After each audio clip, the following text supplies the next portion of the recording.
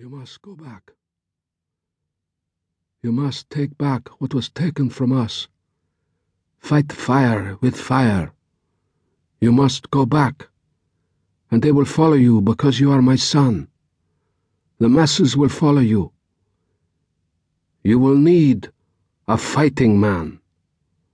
Without a man who knows how to fight, then you will have no possibility. None. Take a man to be close to you, who can fight, a man who understands the mind of our enemy. I will watch for you. Fire with fire. Take a fighting man. After the silence, gently as he would have touched a girl's body, Rodolfo Jorge Ramirez closed the lids of his father's eyes. He stood upright. It was what they had dreamed about. All of the old men who followed his father into exile. He was 23 years old. He turned to face them. There was the authority in his voice. I will go back. It is what my father wanted. I am the son of my father. I will return.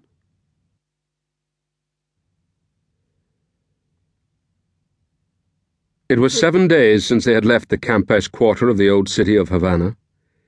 It would be their last place of calling, and if they were turned down again, they would be flying back to Cuba in failure. For each of them, it had been a huge journey, beyond the limits of what they could have imagined before the funeral. They had flown from Cuba to Madrid and had been rejected.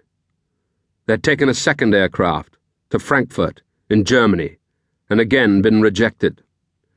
They had gone by coach to Louvain in Belgium and again been rejected.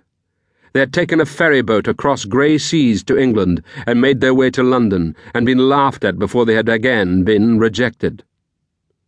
Making their way out of the door of the London office, they had been called back, and a name had been scribbled on a piece of paper, and the name of a village, and the name of a nearest town. A train had carried them through the day north from London to Scotland. A smaller train had brought them from Glasgow to Fort William.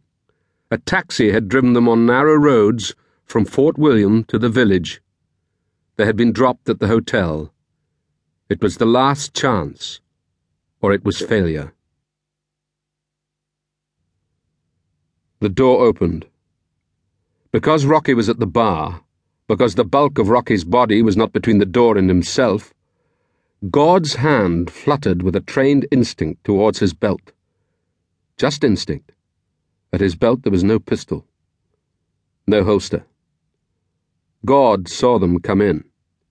As if to a signal, they took off their hats. They stood inside the bar. Their features were uniform. Dark hair cut short, wide-set ears, flattened noses that looked as if they were pressed against glass, long mouths with strong lips, high and forward cheekbones.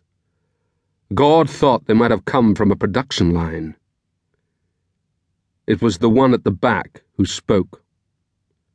Please, Mr. Brown. Mr. Gordon Brown. Rocky swayed at the bar. Who's wanting him? I was told that here we would find Mr. Gordon Brown. There was a mischief look in Rocky's eye. Well, you found him. We are from Guatemala.